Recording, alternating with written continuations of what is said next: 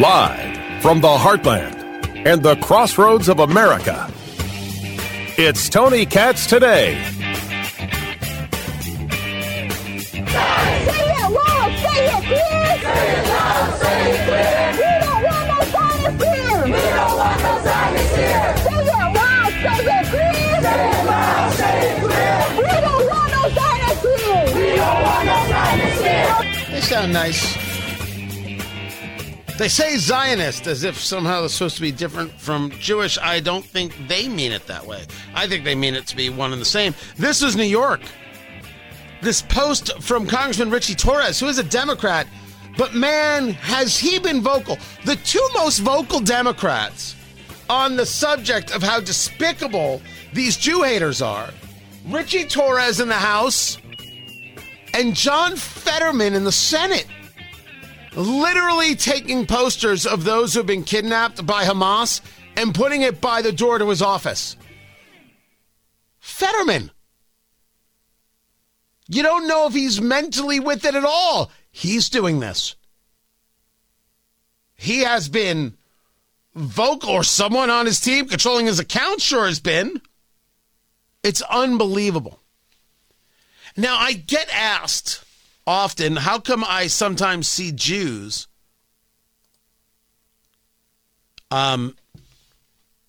posing with these anti-Israel people? You sometimes see Orthodox Jews doing this, beard, hat, payas, which is those curls, the hair curls on the side of the face.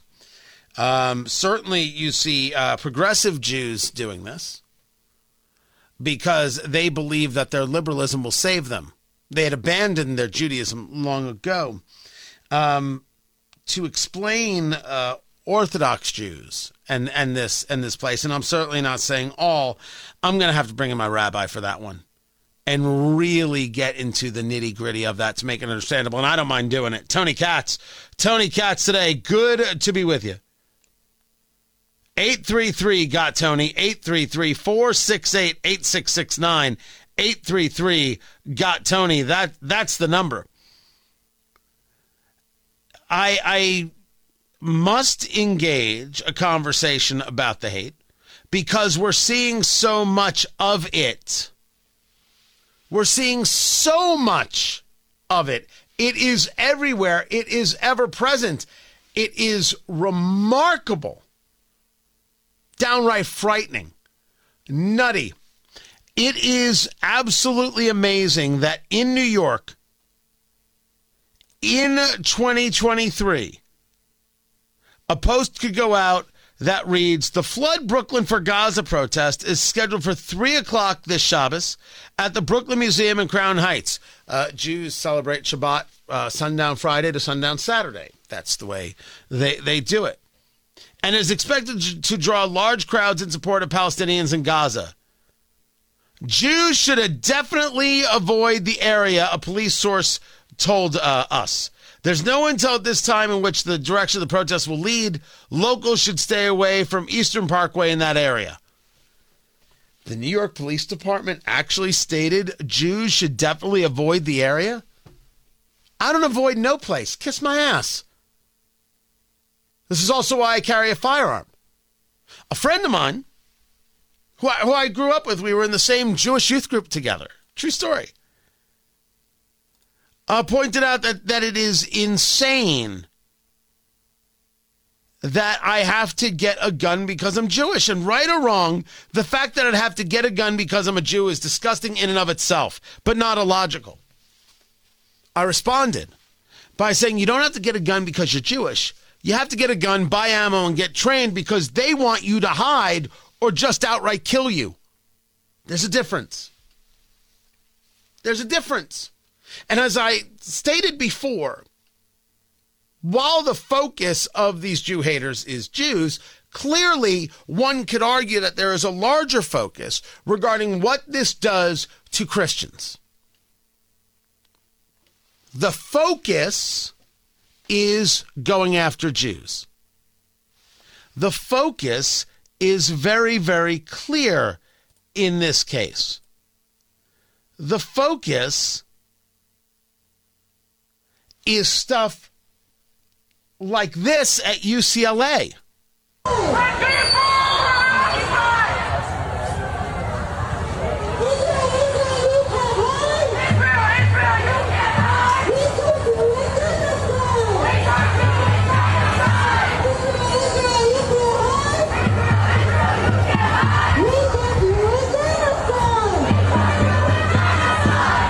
If you can't hear it, Israel, Israel, you can't hide. We want a Jewish genocide. That's UCLA. Not known for having a not small Jewish contingent of students. So yes, the target is Jews. But never forget what is happening in these progressive pogroms regarding Christians. Because the objective is to turn you away from Jews, to isolate Jews by going after you. By going after you. By saying you shouldn't support me. You shouldn't know me. You shouldn't respect me. You shouldn't listen to me. And me in this case is actually me. Or it's name the Jewish group on a college campus at IU or Purdue or Ball State or Marion or UIndy. Name the place. Or in government or in anywhere else. It is to try and isolate people who are Jews by taking away the people who are supporters, which is to say decent, rational people who believe that Israel has the right to exist, right to defend itself, and understand that Hamas is a terrorist organization. Why do they take down the posters of those who've been kidnapped? Because if you leave them up, you recognize that these people are human beings. And they don't recognize Jews as human beings. They don't do it. Why do we keep bringing this up? Man, I don't want to, but every day there's literally something new. There is something new every day. And there aren't enough strong statements. At Emory University, the terrorist atrocities and ensuing war in Israel and Gaza have horrified us all, and the continued loss of innocent life is deeply painful. So many at Emory have risen to meet this challenging moment, fostering dialogue, hosting vigils, relying on religious leaders across faith, and leaning into the expertise of our scholars. But anti-Semitic slogans degrade that important work and the mutual respect that underpins the Emory community. No matter how strongly you feel about an issue, there's another perspective to consider, and there are other people with their own beliefs, values, and history that you may not agree with or fully understand. Your words are powerful. I urge you to use them respectfully and in a manner that values every person in Emory. That isn't too much to ask. It's simply the right thing to do. It's stronger than most in a recognition of what's happening. Most people are silent. We will not be. We're going to share what's happening. But as much as I know it's happening to me and to my wife and to my kids, it's happening to you as well. And I see you. I'm Tony Katz.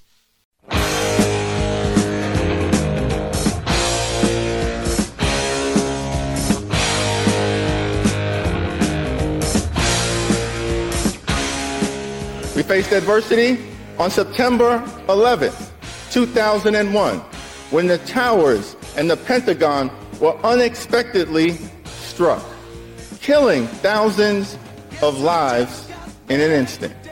We faced adversity right here in the House of Representatives, when on January 6, 2021, a violent mob of insurrectionists, incited by some in this chamber, overran the House floor as part of an effort to halt the peaceful transfer of power. That's Hakeem Jeffries, leader of the Democrats in the House of Representatives, who took a moment to introduce Mike Johnson as Speaker of the House to engage a conversation like that. It was a despicable display. And then went on to say he's a good man, an honorable man, the son of a firefighter. in introducing Speaker Johnson. And did you notice how he didn't even mention terrorists took down the World Trade Center, the Twin Towers, and attacked the Pentagon, the flight in Shanksville, Pennsylvania? Doesn't mention radical Islamists. So no, that would be too, honest. Don't think that things are going to get better in the House anytime soon. But maybe I'm wrong. Tony Katz, good to be with you. Congressman Greg Pence joins us right now. He was there for all the votes. He was there for all the conference conversations. He represents the 6th District of Indiana. Speaker Mike Johnson, before we get to where the political left is, your take on the new speaker, sir. Hey, good morning, Tony. Thanks for having me on. He's a great guy. He really is. I had the opportunity to actually spend some time with him down in Louisiana. We went to a birthday party, and he's a very nice person. He's a very faithful person, as folks saw yesterday in his speech. He was really I'll call him the compromise, because nobody can find anything wrong with Mike Johnson, even though Hakeem Jeffries tried to make something up and talk about him in a negative sort of way before he introduced him. I actually timed Hakeem Jeffries. He only went 14 minutes this time, and instead of going 40 minutes last January. So we were all relieved at the brevity of his speech yesterday. You talk about him being this, I guess I'm going to use the word compromise. I was curious as to why the Republicans would go through the hassle of people they knew couldn't get the votes. Why didn't they start by searching for somebody who could appease? How did this process, in your eyes, play out? Well, Tony, there was a lot of Machiavellian maneuvering going behind the scenes. There's the old guard that wanted to keep their position. There was the Freedom Caucus that wanted to cement their new authorities that they were trying to achieve. As you and I have talked both personally and then on air, I think a week or so ago, it wasn't just a Kevin McCarthy issue. It wasn't just a Matt Gaetz issue. It was the Republican Party having an internal civil war where folks were trying to seize the authority away from the conference. My vote was always for whoever we voted in conference. I went to the floor and voted for the winner in conference, which is our rules, which has been our rule for 100 years. That's the last time that we went to the floor and didn't elect who and had multiple elections for speaker. And, Tony, I'm going to tell you, listeners, buckle up. We'll see. We've got another appropriation bill today that there is a caucus in the Republican Party that introduced 100 amendments to something that had passed out in what we call regular order. It went through subcommittee, then full committee, then to appropriations. This is the energy water bill. And then there's groups that want to change that with 100 plus of amendments today. And so if they don't get what they want, we'll see this afternoon if that bill actually passes. Because this is what happened first on July 26th. And when we came back September 12th, this is what led to the motion to vacate of Kevin McCarthy. We couldn't get the appropriation bills passed. And then when we were forced to do a CR, continuing resolution, so we could continue to work on appropriations in regular order, we had a bill that reduced spending temporarily on a Friday weeks ago. They did not. Let's see, 21 folks voted no on that. The next day when Kevin McCarthy introduced a CR that got Democratic support, then they removed him from that. So if this group doesn't get what it wants going forward, we'll see what they're going to do. I'm very disappointed in this. I'm a team player. I know Hoosiers think that way as well. Talking to Congressman Greg Pence of the Indiana 6th District. You find him at pence.house.gov. Go over it with me again. Who are these people who are already not wanting to play on the team? It's parts of the Freedom Caucus, Tony, but it's other folks too, in juxtaposition to, let's call it the internal hard right versus the internal moderates. I kind of the folks from the people that won in Biden districts don't want to be as extreme as some of the people that want to, burn the house down and we all liked what President Trump did, Trump and Pence. But the reality is we don't have the White House right now, and we don't have the Senate, and we have to think in incremental ways instead of, let's just take everybody on it. We don't have the power, and so the moderates that want to remain in the House and help us retain our majority sometimes are put in a position that they can't go with what the hard right groups do. And it's very individualistic. It's not the same people every time, Tony. It's not even a case where name names. Like it was 21 that voted against our CR on a Friday, and the next day it was 11 that got rid of that motion to vacate McCarthy, and then it was the Crazy Eights, as McCarthy called them, and then all these votes we've had since the very beginning, and finally culminating in somebody that those two extremes in my conference could agree upon was a decent, nice person. But when I was in the Marine Corps, Tony, I had a guy tell me one time, it's easier to be a hard guy than it is to be a nice guy. It's a better leadership style. So I hope Mike calls us to task and doesn't let the extremes in the conference kind of tear things up again going forward. Talking to Congressman Greg Pence of the Indiana 6th District. It's weird that less than 24 hours in, we're already in this is going to be weird. This is going to be problematic.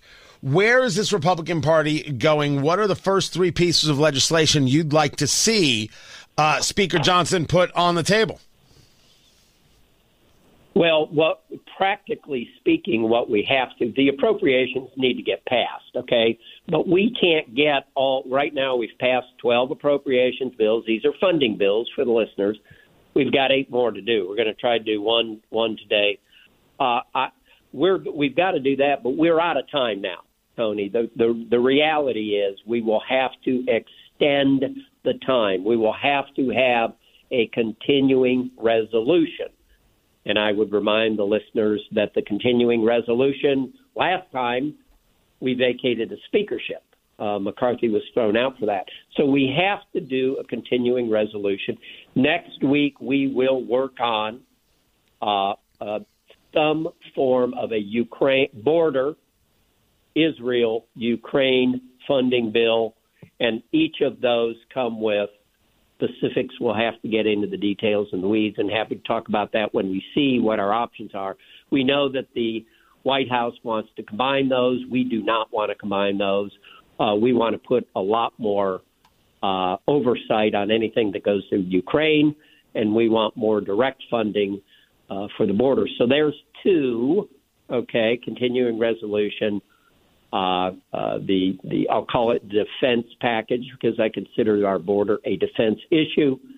And then the third, of course, is getting those appropriations passed. So that's the order. We were supposed to be off.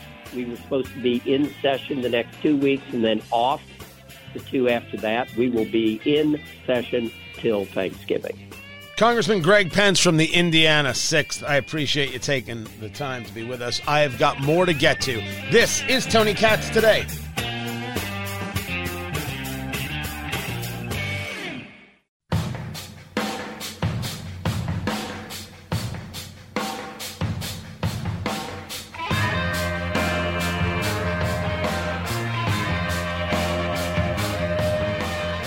figure out this economy, because I cannot.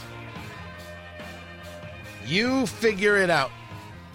You figure out how the GDP grew at 4.9%. Do you know how big that number is?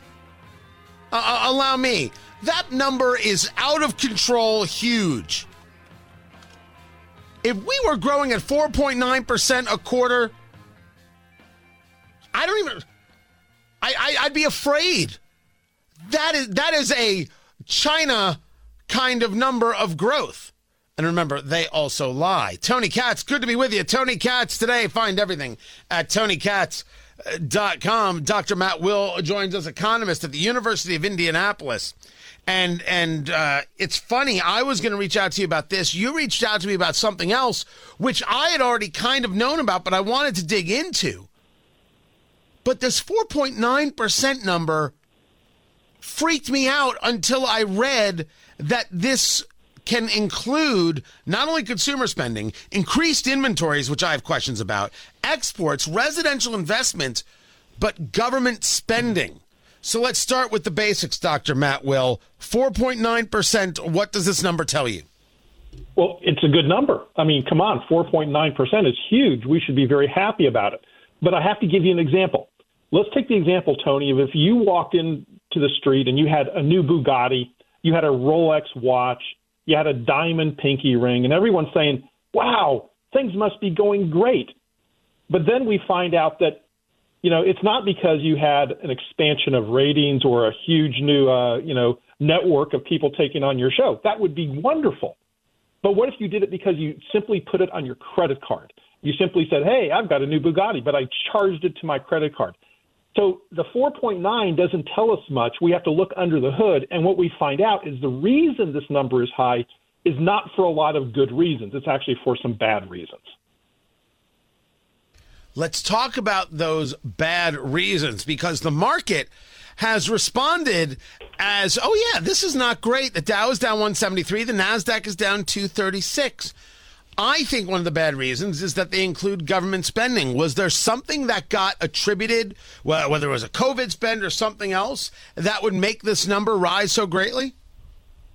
Sadly, this is simply back to the old government spending mentality. It's not COVID spending. It's not any kind of recovery spending. It's strictly regular government spending. And if we dig into the details, this is what we find. Consumer spending, government spending, and inventories. Those are the three driving factors. And the government spending, federal government spending, is up 6.2%. That is dragging this up. And that is not a good reason for the GDP to go up, because the government's growing at 6.2%. Talking to Dr. Matt Will, economist at the University of Indianapolis. This is regular, plain old USDA choice spending, but we were last quarter, I think, what 2.1% in the second quarter? So we doubled it. That doesn't seem like everyday spending, sir. Well, there's more to it than that. Also, there's consumer spending. And this is what scares me. And this relates to another topic that I think you and I may touch on here in a moment, which is loans.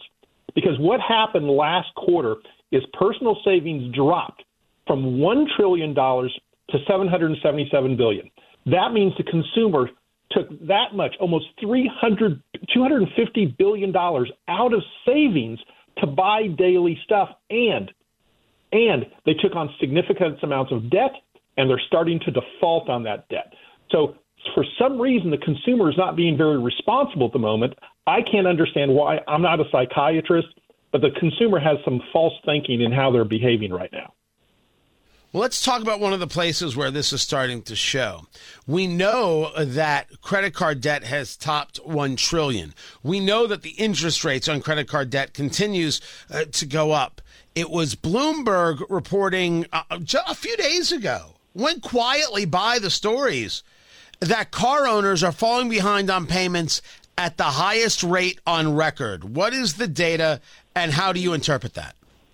Well, the highest rate on record is now 6.11%, and we've only been keeping data since 1994. So 6.11% default rate on car loans.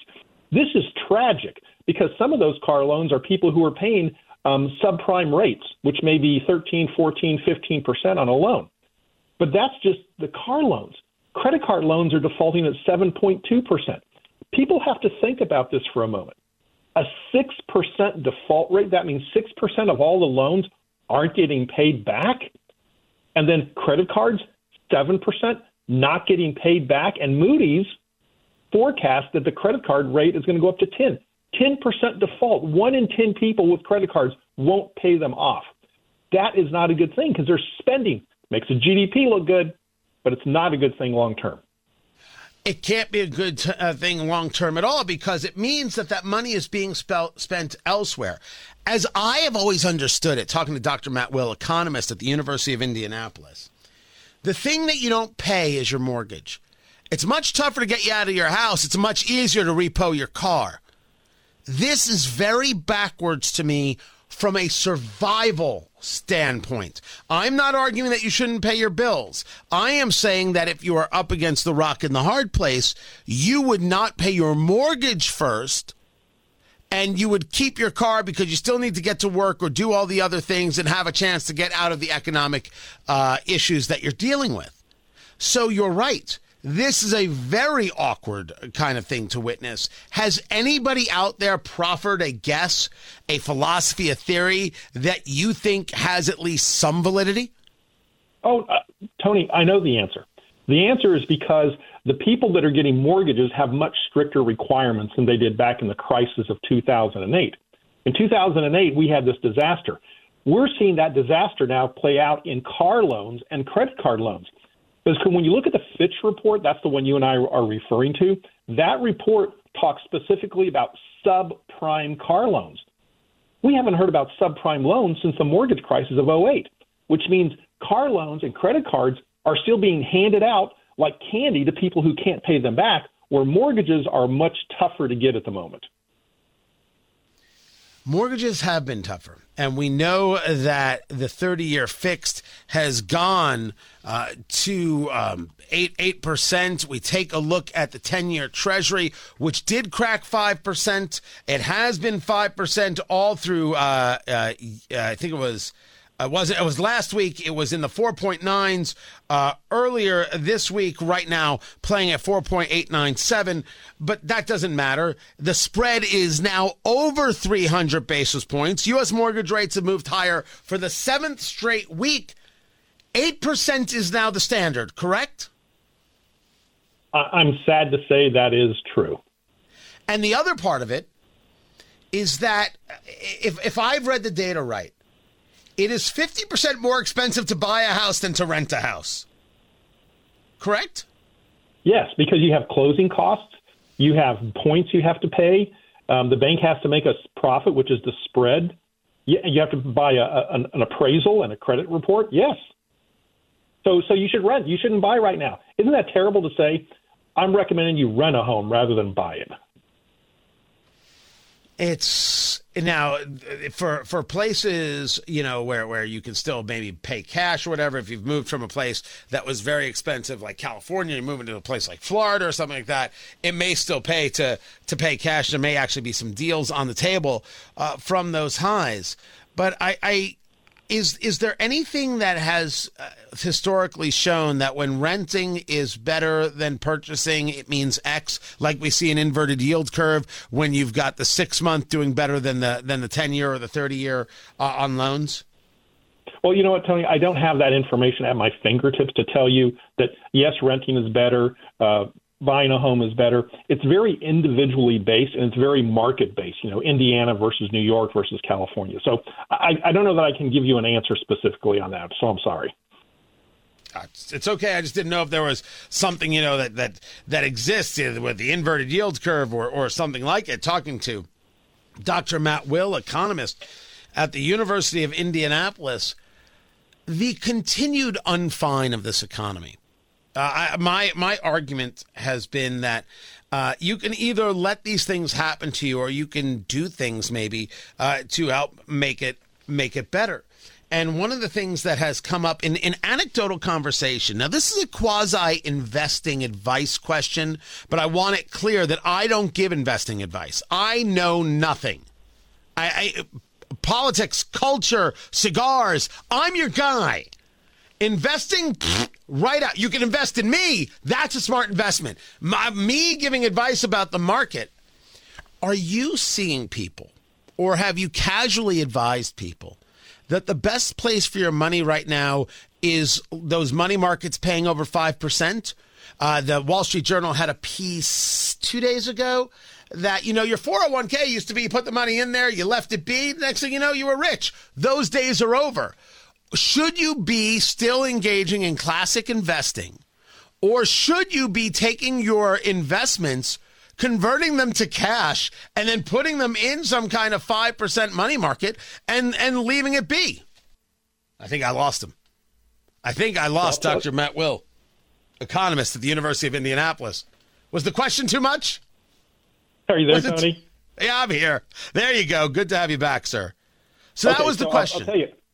I'll give you advice on this, and I will tell you that people should invest constantly, and they should be consistent in what they invest in. They shouldn't try to time the market and move it into this asset, out of stocks, into bonds, into treasuries. That's not a wise thing to do. People should invest regularly and constantly into the market. That being said, I have, and my clients have, tactically moved a little bit more into treasury short term. A little bit, not a lot. A little bit overweighting than we would normally be into treasuries because of that 5% that you're getting on short terms, a little less into equities at the moment. And if you have the ability to get into private equity, you should always be there. Yeah, that's more than I even understand. I admit clearly this is so not my world. The economists, are you guys looking for something?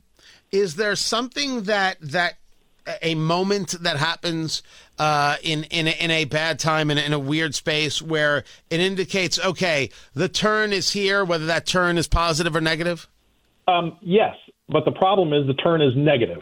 The Wall Street Journal had a really good article on the battle between Jerome Powell and federal spending. That means Biden. And that's something you and I have been talking about for many, many, many weeks. And that was an excellent article because it talked about the fact that the federal government is doing everything it can to harm the economy, and Jerome Powell is trying to save it. And that's a negative sign, in my opinion, because federal spending is continuing. Dr. Matt Will, economist at the University of Indianapolis. I appreciate you taking the time to be with us. More is coming up. Find everything at TonyKatz.com. This is Tony Katz Today.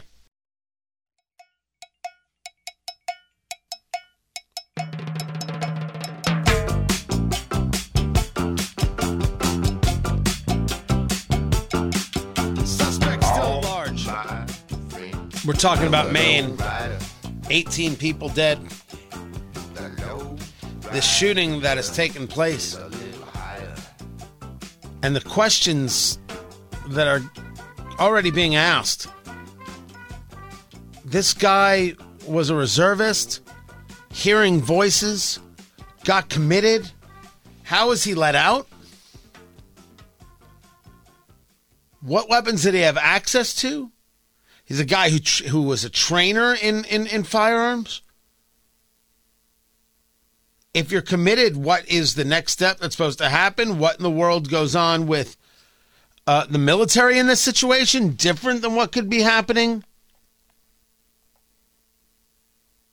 with citizens? Military could have different rules.